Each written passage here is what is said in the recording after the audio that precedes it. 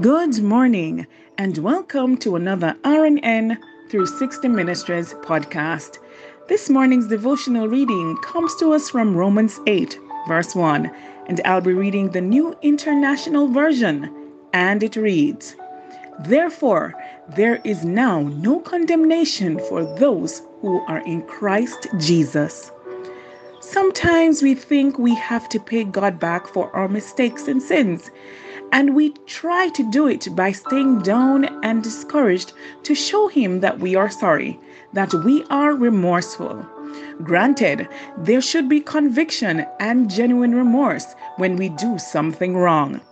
I'm not saying to just do whatever you want and never feel badly about it. My point is that once you ask God for forgiveness, you don't have to pay Him back. The price has already been paid on the cross, friends. But when you live feeling guilty, you are saying, in effect, the sacrifice Christ made wasn't enough. You are saying, let me add something to it.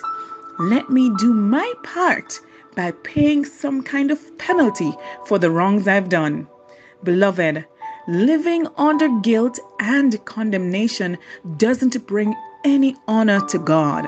After all Christ did to pay the price, if you want to honor God, get rid of the guilt.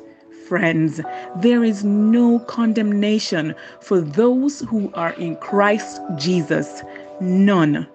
Let us pray.